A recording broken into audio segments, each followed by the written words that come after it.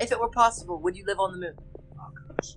If it were possible, I think I would live there for a certain amount of time. You know, like let's just say right now, I would be transported to the room with the like adequate things for me to live there. You know, just like more than enough things for me to live there, like homes and stuff like that.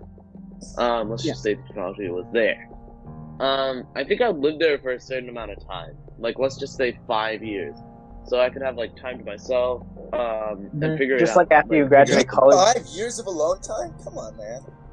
Not like a mode. I'm assuming other people will be there, right? But like just you know how in college is supposed to be the time away from your family, right? I'm not saying that I need time away from my family, but let's be honest, everyone is thinking the same thing, and if you aren't, you're lying.